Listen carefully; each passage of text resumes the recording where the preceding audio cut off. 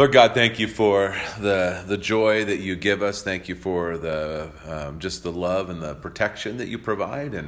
And Lord, the fact that we get to gather together to look at your word, to see what you have spoken to us. And Lord, we realize that we always need help of the Holy Spirit to discern and learn. And so we're thankful that you have given your very Spirit to us, that we might be able to know the truths that transcend all things. So Lord, help us to see that, help the discussion to be rich and fruitful, and encourage us in our walk. In Jesus' name, amen. So just real quick, we're going to look at Hebrews 4:11 to just kind of throw us into where we're at. So we're looking at this idea of rest, and the author of Hebrews is making this case that before Christ, there was reasons why people didn't get into the rest of God. And again, he's making a case against the works of man. Is really what he's doing. And he's showing really from the beginning how God has laid this out to reveal to us the great need for Jesus Christ and the great provision that God gave us in Christ. So Hebrews 4:11 says, "Let us therefore strive to enter that rest, so that no one may fall by the same sort of disobedience." So we look at that here, and we're looking at this rest that we are given from Christ. But then he says, but let's strive to enter that rest. So it's one of those weird things in Christianity where most of us in the Christian faith would say, don't strive. If you're striving, that's in your own work. Don't do that. But in this case, I would say strive to enter the finished work of Christ, right? That's what we're going. Hey, are you looking to Christ to finish the work? We don't strive to work to be approved to God. We strive to remind ourselves and one another that Christ has done it all. Right? Our challenge is that we still think we have something to contribute. And we're still clothed in this flesh, right? Our identity is sealed in heaven as believers, as sinless saints, but we're still left with this body of flesh that still is against the Spirit, right? And so we somehow think that this body of flesh that has been crucified and put in the grave through baptism, right? We see that, and we still think that we can revive this body and do things on our own instead of going, wait a second.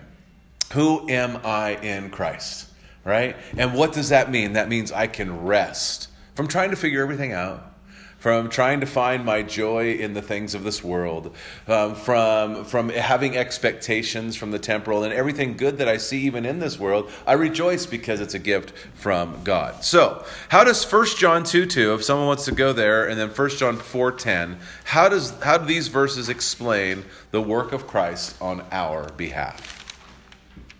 He is the atoning sacrifice for our sins, and not only for ours, but also for the sins of the whole world. Okay, so that's before we get to 1 John 4:10. What does that say that Jesus has done for us? Atone for our sins. Okay. He's done it all. Right. He's made the sacrifice. He's the wrath-appeasing sacrifice. So there's nothing we can do but everything that Christ has done. How about 1 John 4:10? This is love. Not that we loved God, but that he loved us and sent his Son as an atoning sacrifice for our sins. Okay, how does that explain the work of Christ on our behalf?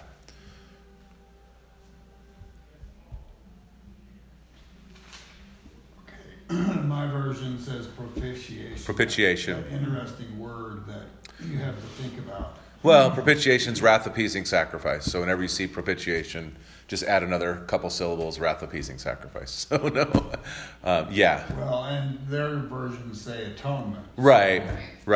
And you can look at atonement as a reconciliation term, and even say it at one-ment. He has made us at one with God. And so really, you kind of, the wrath-appeasing sacrifice, the reason I wouldn't use at one ment in our atonement in 4:10 is because it differentiates those who have received, right, and those who it is given to, right? So he's the wrath-appeasing sacrifice not only for us but for many, right? And so if we say he's the atonement for us and for many, we could, there's enough of us geeks out there that would say, well, does that mean that he atoned for everyone and everyone's saved now? And the real thing is that he has appeased the wrath of God, and those of us who have received it, we are no longer under wrath, and those who are still under wrath because they have not believed, it's still afforded to them, right? It's still offered to them, but it's not necessarily given to them as far as eternity. It's something that is offered to the world, and that we get into some weird little technicalities there, but it can be important at some point in time. Steve? I would say, according to what Harold said, it reminds us of propitiation too. It says, this is love, not that we love God, but that he loved us and sent his son. We have propitiation. It speaks to me of him initiating that sin sacrifice for past, present, and future. I mean, you talk about Delane's confusion of something that's massive. I mean, okay. Delane's like, what? Past, present, and future for all sin, a propitiation, a sacrifice, no matter what your condition is. I mean, that is love. I mean, basically, it settles everything that is needed for mankind. Right. And that's mind-boggling to me. Well, and I think what you pointed out is really important. It was God's idea. It was God's idea of what love is. It wasn't our idea to love God. It just wasn't. He loved us first. Now we have an inkling of what love is. Even if you're not a believing Christian, you still have attributes of God's love expressed because God has shown his love to the whole world. And so when you see self-sacrificing love, even a mother to a child, people who join the army or the military and go sacrifice themselves for the love of the country and the people, that is not something that we would think of on our own. That's God initiated, and he gave us the greatest example in Christ. So again, what does that mean for us, though, about the work of Christ on our behalf?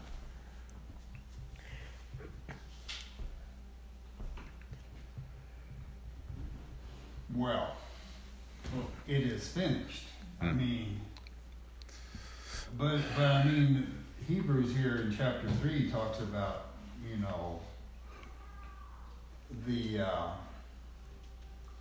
the wandering in the desert and what all of that meant too, because if you don't accept what Christ has done, you're going to wander in the desert and not be allowed into the rest. You're locked out. So, I don't know if that's what you're asking or not. But. Well, I mean, that leads into what we're asking is that left to ourselves without the work of Christ, we wander in the desert, right? And so they really, again, it's one of those, here's the tension, right? The question is, and we're not going to answer it this morning, but can you obey without the work of God in your life? No. Right? And so, I think most of us would say, no, we can't. And you look even at the work of God in the wilderness, though, there was presence of God radically. And because a cloud by day to shield them from the hot sun, and then a fire by night to not only provide illumination for them, but also protect them against the things of the desert, from the enemies that might come. They were surrounded by this. And so you see the work of God protecting them and holding them in. But there is a transition that we see at Pentecost when this Holy Spirit is present and among them, but not in them. And so they need that help. I mean, we see David in Psalm 51 saying, please don't take your Holy Spirit from me. So there's indication that the Spirit would come upon. We see the anointing of Saul and then the Spirit removed from him, where that is not the case for the believer because of Christ. He has given us and imparted his Spirit into us so that we can obey, right?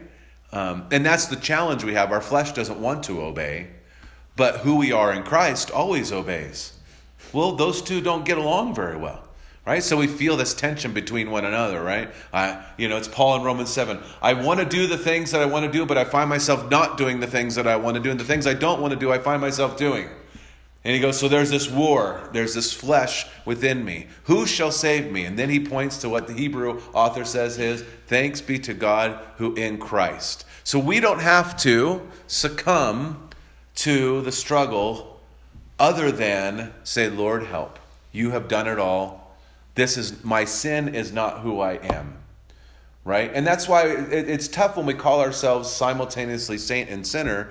I find that we often in human nature, because we're selfish and we like pride, gravitate towards sinner, right? Because we can see that, we're very aware of it. Plus we in a sick way like ourselves. And so if I can talk about myself, even if it's, about how dumb I am or how much I've messed up, we gravitate towards that. Rather than going, wait a second, what does God say about me? God says I'm this. Whether I see it or not is not the point. So we ask the Lord to help us see it. Help us to know that Christ has done it all on our behalf, and we are at peace and at rest. And therefore, we should be, and I don't use that term often, we should be the most joyous of all people. So even when we do like confession and absolution, that's not so we can feel bad about ourselves, right? That's not why we do it. We do it because we want to be constantly reminded of what Christ has done for us and ever live under that forgiveness that he has afforded us on the cross, that he has done for us. And so from that is what motivates us to live a life full of joy and peace. When I start looking at myself and I get off track and I don't look at the things above, I struggle with the rest that Christ has done for me. And so we can go down that road a little bit more, but we won't. So Hebrews 4, 12 through 14, we're going to go back into Hebrews 4 in the next lesson, but there's some things that tie into 3. Sometimes chapter breaks don't make a lot of sense in these letters, and I think for us we need to remember it's one continuous letter. It's not, well, and then they sat down the next week and they read these verses. No, it's one continuous letter. One pastor friend of mine said, I'm really tempted one day just to get up for my sermon and just read the whole book of Hebrews. And then or he said Romans too, and just sit down, be done with it. Because that's what they would have done in the early church. They would have received this letter, the church would have gathered, they would have read it, and that would have been the majority of their service. So I'm not going to do that, I don't think. But you've been warned. No, just kidding. And then if you have something to complain about, it's God's word. So, so someone read Hebrews 4, 12 through 15, please. For I the think word of God is living and powerful and sharper than any two-edged sword, piercing even to the division of the soul and the spirit, of the joints and marrow, and is a discerner of the thoughts and intents of the heart. And there is no creature hidden from his sight, but all things are naked and open to the eyes of him whom we must give an account. Seeing then that we have a great high priest who has passed through the heavens, Jesus, the Son of God, let us hold fast our confession. For we do not have a high priest who cannot sympathize with our weaknesses, but was in all points tempted as we are, yet without sin. Okay, so how does this passage here, which we'll get into more later, but how does it, just in our context of what we're talking, how is it both a warning and how is it sobering for us? Because there's a lot of encouragement in that text that we just read, but there's also some warnings in there.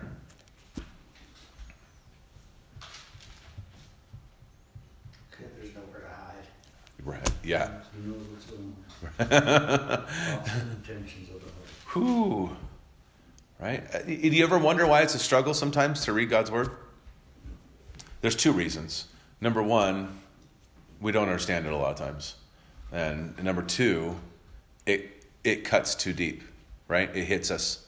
And so it's one of those challenges in spiritual disciplines that, and plus the enemy doesn't want us to read it because there's other reasons for it. So when I put on my funky fig leaves that cover my intent and thoughts in my heart, the goofiness of whether I deny reading the word or I'm in rebellion, and that has happened. I was just going to say that this is a good thing to remember, that you're not going to be able to go too far without the Lord calling you. Well, and what we'll get into in the next study, which we probably will get to today, is, sorry, I took it away from you, is that it should be, and this is where we challenge ourselves, because it's against the flesh, it should be comforting to us that the Word of God opens us up and tells it like it is, but not so that we can feel bad about ourselves, but so we can be so grateful that in spite of who we are in the flesh, God has made us new. And how wonderful it is that He knows us better than anybody. I would say even knows us better than ourselves. And He still loves us and adores us and likes us and cherishes us, which is something we don't think about often enough. God actually likes me. So what are some practical ways we can encourage one another to believe? Turn up a Bible study. Okay. There you go. Yeah? Show up. That's nice. Yeah, I mean, the striving thing, I think, to me, means keep your face pointed toward Jesus. I mean, stay focused. It's not, I mean, you could call it a work in some odd sense, I suppose, but really it's just keeping the focus where it should be. So, encouraging others to do the same, right? Hey, let's look to Jesus together. Yeah. On 13 it says, and there is no creature hidden from His sight, but all things are naked and open to His eyes. To Him whom we must give an account. But one of the encouraging things I see about that is that He knows your circumstances. You know, you may not appreciate or understand where you're at, but He does. And it might be good to call on His name to find out if He could share a little insight or share with someone as they walk through a difficulty. Maybe you can walk with them as they struggle with their issue. Okay. Like rain. I mean, I'm just saying today. So someone would be kind enough to read Hebrews 3, 12 through 15. That would be great. This will help us end this chapter.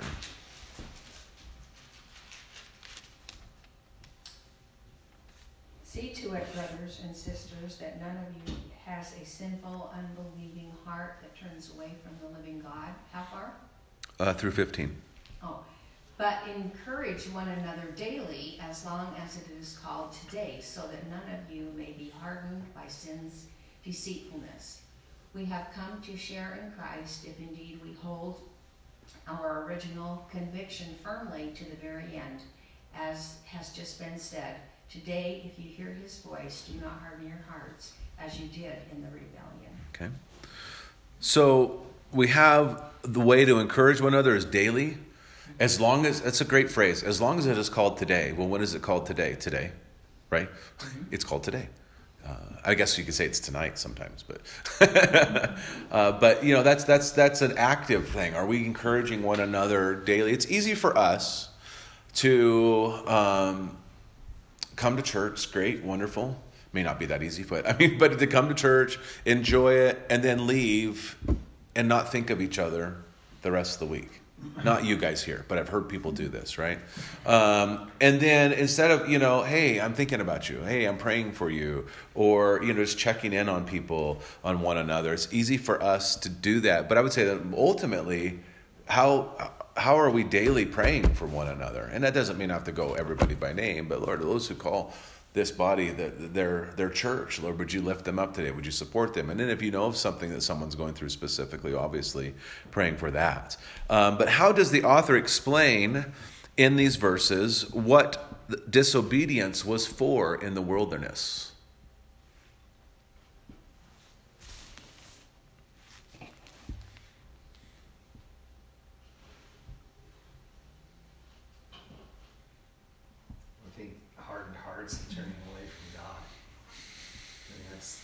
It's been a theme for the last couple of weeks, especially with some of the Old Testament references. Yeah.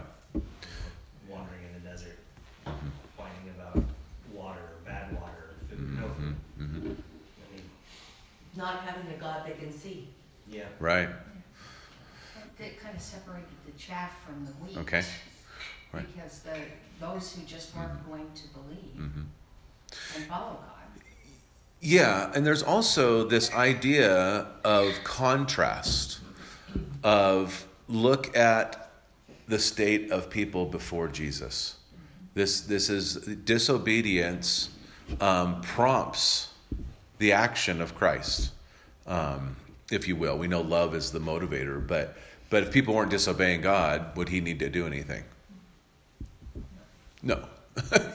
Everything would be great, right? And so I think he's making this big case of look how bad it was and how desperate we were and how nothing we could do would give us the rest that we longed for because we could not do it.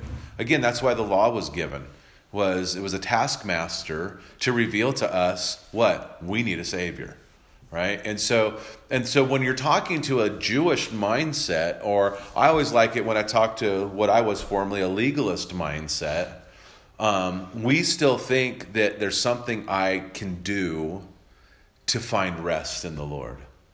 And the reality is, as much as you try, unless you are putting it all on Jesus Christ and your faith completely in Him, for your eternal security, for your peace, you will not find it. And that's what really this contrast is. And it's a tension, right? Because someone who, being a recovering legalist as I am, you say, but that means that there's no consequence for what I do because Christ has forgiven it all. And but that's where we go, right? Because we love behavioral actions. We love to look the part. We love to be the part instead of going, wait, I am the part because God has made me that. There's nothing else I need to do. So that's a challenge. So when we're talking to the Jewish mind, that's really what he's addressing. There's nothing new under the sun. We accept the free gift of Jesus Christ. We've forgiven of our sins. We feel guilt free, and we go, now what do I have to do to keep it? Right? And God's like, nothing. I did it all. But why do I go to church? Oh, because the Holy Spirit drives you to. Why do I read the Bible? Oh, because the Holy Spirit wants you to know God more. Because He's changed you. You have a different mindset now, Steve. I was just saying, verse 15, which says, today if you will hear His voice, do not harden your hearts as in the day of rebellion. I was just going to say, I'm amazed over there at the daily tidbits of information. Here we have the cross, 2,000 years since the crucifixion and the forgiveness of sins. And we have a nation here in America that you would think that we would be running over there for I think, but as a hardened nation's heart of denial, rebellion, and destruction, watching our own destruction fiscally on the border, crime, defunding police, watching, making our decisions, situation after situation where you're walking towards destruction willfully. I mean, this isn't like we're choosing to do that. I was just going to say we've chosen to harden our heart as a nation, and I find it just enlightening and thanking God because I believe He's going to save us from ourselves and will. But yeah, I mean, I think the challenge is we are just more aware of the heart of man without Christ because we can see it now. It's nothing new under the sun. I mean, we can read history books and see people group after people group and person after person who did what seemed right in their own eyes, but didn't lead a very good path, right? It didn't take them because they rejected God. We just have access to a global scale, and we see the heart of man revealed every moment of every day, right? And that's why I kind of encourage people not to watch a lot of news because they're only giving you the stuff that makes you. They thrive on fear and panic. So, you need to realize that's how they get ratings. So just look at the system. And then realize, too, they're not reporting as people who believe God's going to figure it all out. They're reporting as man has to figure this out, right? So, Connie. Do you believe that God challenges us? I mean, we're talking about resting in peace and all that. But don't you sometimes think he challenges us? I would say yes and no. So we are told that he does test us, but he knows that we're the outcome because his Spirit's within us. So he's not going to test us in a manner that won't improve or increase our faith. I would say there's also enough challenges in this life that are opportunities for us to exercise faith, to grow in the Lord, that there are moments. I mean, I would think that for me, sometimes the challenge, if we want to call it that, it's always, though, like I would say this is a bad analogy, but it's the only thing that comes to mind, but a great teacher, a great coach who pushes you so that you'll grow, right? I mean, I look at you can run one more wind sprint. No, I can't. Yeah, you can. You can do it one more time. Or if you think about those high-trained athletes, they'll push themselves, or they'll have a coach that pushes them a little bit more beyond what they think they can do. And I think God does that same thing with us. No, you can be stretched here, but I got you. Would you think that, to Connie's point over there, on the flip side, is God testing us? Well, Satan's testing us too. There's a spiritual warfare going on between our flesh and our spirit. And it would seem to me that we're being tested all the time. Our attitude, actions, words, thoughts, and deeds. Yeah. It's not good or bad. It's just I think the difference is when it's from God, there's a sure, successful outcome of greater faith. Mm-hmm. The enemy is deceived and thinks that he can bother our faith. And there's sometimes we think that he's winning, but he's not. You know, it's just, again, that could be how God comes in and goes, I'm going to hold you in this tension for a minute, but don't worry. You know, when you get bad news or, things happen, that are out of your control, there's those moments where you're like, well, what's going on? And then we immediately go, what did I do wrong? Right? What did I do to deserve this? Which is a tool of the enemy to make you focus on yourself instead of going, wait a second, God knows. And he's my rock. He's my fortress. And we usually come to that, right? That's how God does. He works with us. He's patient. He's authoring our faith. So the author talks about this disobedience in the wilderness to show the great need for the work of Christ. Because here they were. It's a great, if you look at symbolism or a picture of, we're going to go to the promised land. You're going to be freed from sin, which is represented by Egypt, and you're going to walk into the promised land. God has set the path, and he's doing it for you. He's made the way through the Red Sea like the waters of baptism, and you're going to go through, and you're going to go to the promised land. But they couldn't help themselves, right? And we see that very few of them made it to the promised land. And so, again, it's one of those things where the author uses that example to say, look, the assurance we have in Christ that we are like the disobedient people, but God has done this for us, so we no longer have to be or are counted as disobedient people, right? Yes, Connie. I'm sort of a devil's advocate right now, okay? Why did God make it so difficult for them? I would say he didn't. I would say they did. Amen. That's what the author's saying. They were disobedient. They could have walked 40 days and been there. Except that if they, that one thing that said they were 3 days without water. A lot of people would have died if you were 3 days without water. Why did he make it so difficult? Well, you talked about challenging. Would we learn to trust God if we didn't have difficulties? I don't know. I would say no. And history will tell you that. Whenever nations are fat and happy, they and even if you look at the Old Testament with the kings, when everything's going well, they disregard God. It's when God allows trials and for us to say, I need to believe in you. Now the difference is he's given us his Spirit now.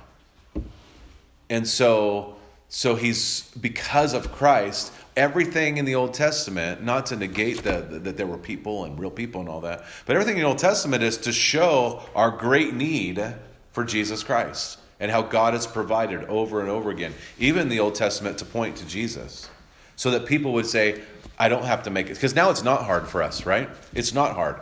We make it hard, right? To believe in Jesus, technically, is not hard. But after we believe in Jesus, we make it difficult sometimes to believe continuously. And so again, he has made it easy for us. What do I need to do to be saved? Oh, look, just call upon the name of Jesus. Look to Jesus. That's it. I don't have to walk through the Red Sea. I don't have to walk in the desert even for 40 days. I just need to believe. And that's what he's talking about. Belief is the issue here. Steve. I was just saying to Connie's thing over it wasn't just the water thing over there. As they're walking through and being tested, Connie, I was just thinking of the water, but it was also the manna, the food. I mean, I crack up. It says, when you hear the word manna, it means what is it? He's providing food and sustenance, and they're whining and carping about it. It's not thank you. It's a what is it? And then I was thinking of the water, the food, the provision, but even going into the promised land. Correct me if I'm wrong, but I'm thinking there's giants. There's cultures. Most of them didn't want to go into the promised land. They didn't believe that God had that for them because of fear. Right. And again, it's one of those things. There's times where I would say that we have dry times in our lives, so that we can look at the 3 days of water without water as an example. And there are times in our lives where we thirst desperately, not necessarily for physical water, but we're just down and we feel challenged and we complain. And then God provides, right? And we go, oh, look, God has provided for me. Oh, look what he's done for me. And then because we're still clothed in this flesh, we get comfortable with that.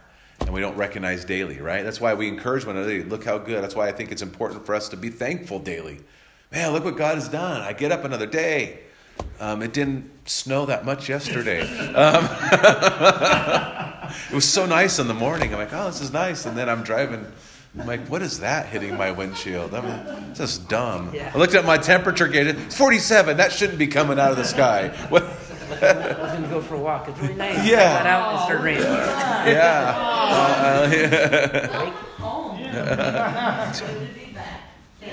We're hoping you bring in the sun with you. I lost it, son. Oh, man. Okay. Well, we wanted to blame somebody. Okay. So verse 18 of chapter 3, and to whom did he swear that they would not enter his rest, but to those who were disobedient? Okay, so let's look at the flip side of this. What is the ultimate desire for God for all according to that verse? Obedience. Yeah. Obedience, right? And if you're like me, and I think most of you bleed, there are moments where I really like to obey, but I find myself waning very quickly and going, why? Who says I have to do it that way? I mean, you look at just movies over time. There's always this idea of raging against authority. There's a new show called The Rise of the Pink Ladies. It's based on Grease. It's a musical.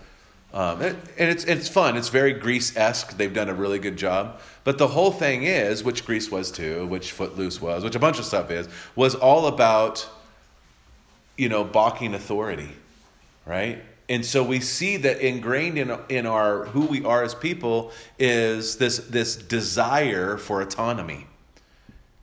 Who says that I have? Now, sometimes there needs to be revolts. Don't get me wrong. Sometimes there are governments and things like that and authorities that need to be overthrown. But most of the time, those things that parents put in place are for the protection and the love of the child. I know all of your kids and all of my kids always said, thank you, Dad, for giving me thank you for giving me a curfew and restrictions. Thank you for making me clean my room. I appreciate that so much. You never did learn.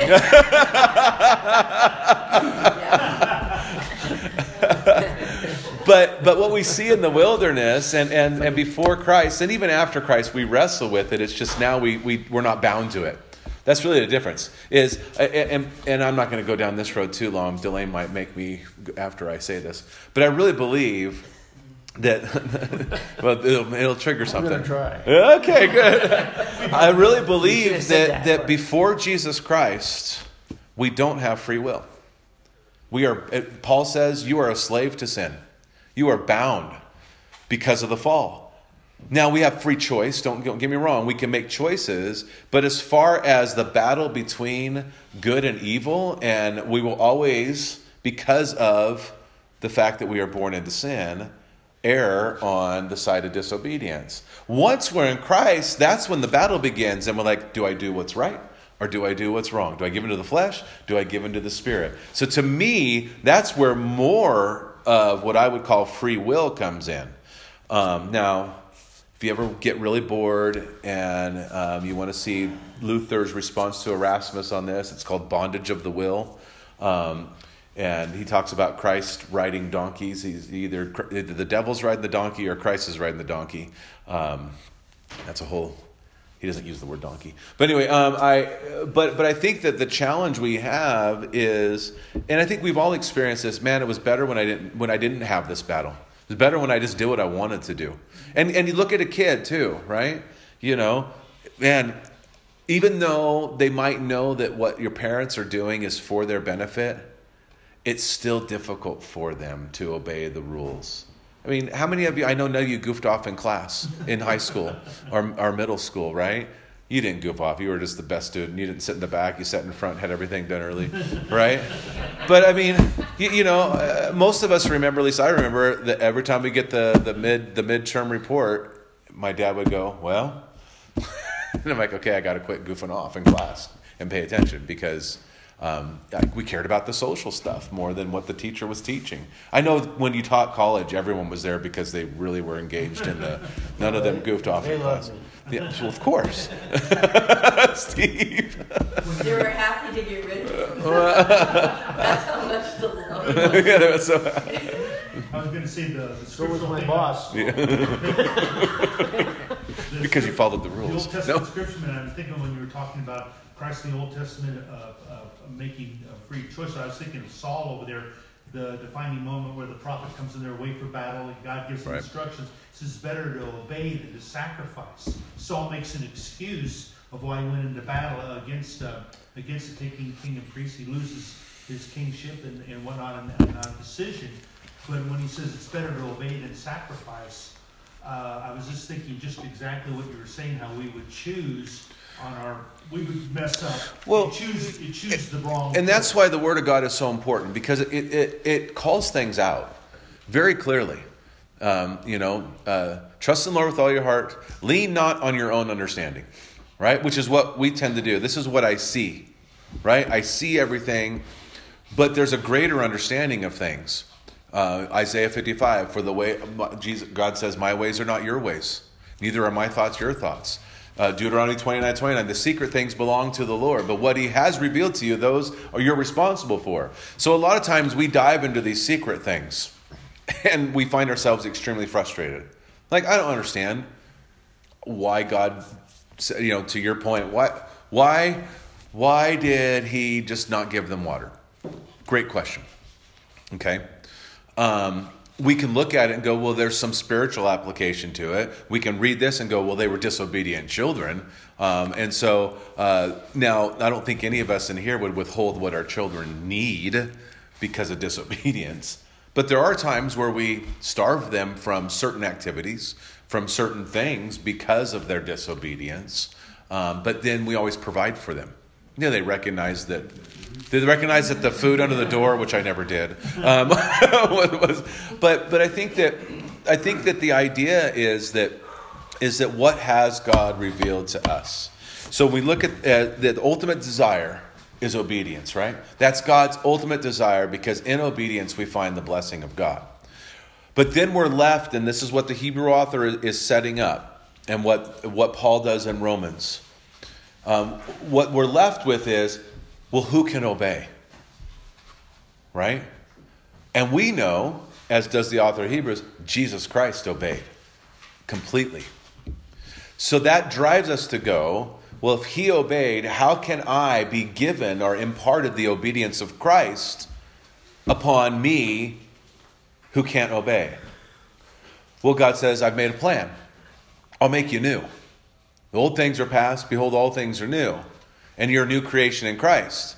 So that person in Christ is completely obedient in Christ. Right? It's hard for us. We need to accept it by faith. It's hard for us to understand. But we were faced with what I see in the mirror. And boy, it doesn't get a lot better. I mean, I look, I'm like, I feel lighter today, but I don't look lighter. Just, just keep your head shut. Buy a wig. Buy a wig. Hey, let me tell you something. No hair has been the best thing for me. So, maybe not for my looks, but for maintenance. So again, we wrestle in this, and that's a challenge for us, and I realize it. And I will tell you just real briefly that the biggest prayer that I have, not only for myself but for all of us, is that we would richly find our identity in what Christ has done, in who we are in Christ, and what God says about us, not how we feel in the moment, not how we fail at times. Because we got to realize, and this is what's challenging for us, when I fail, if I read Scripture, when I fail, it's not I who fails, but sin that fails within me, because I am a new creation in Christ. So when I sin, that's not my identity. That's not who I am anymore. The devil wants to tell you, you're just this lousy sinner. And I think there's a story where the devil came to Martin Luther. I think I've shared this before, and he lists all his sins. And Martin Luther in his vision said, "Give me some paper." And he wrote down a bunch more. He goes, "You forgot all these." Right? But then the point is, but that's not what Jesus says about me anymore. And so it's really good for us. So don't think that God is like Santa Claus. He doesn't have a naughty and nice list. Right? So for us who are saved, He looks at us, you're perfect. It's hard for us to apprehend that. So, anyway. Lord, thank you for your goodness. Thanks for your love. Help us to apprehend these things by faith. We don't come to it naturally, but we know that you want to work this reality into our lives. So help us. In Jesus' name, amen.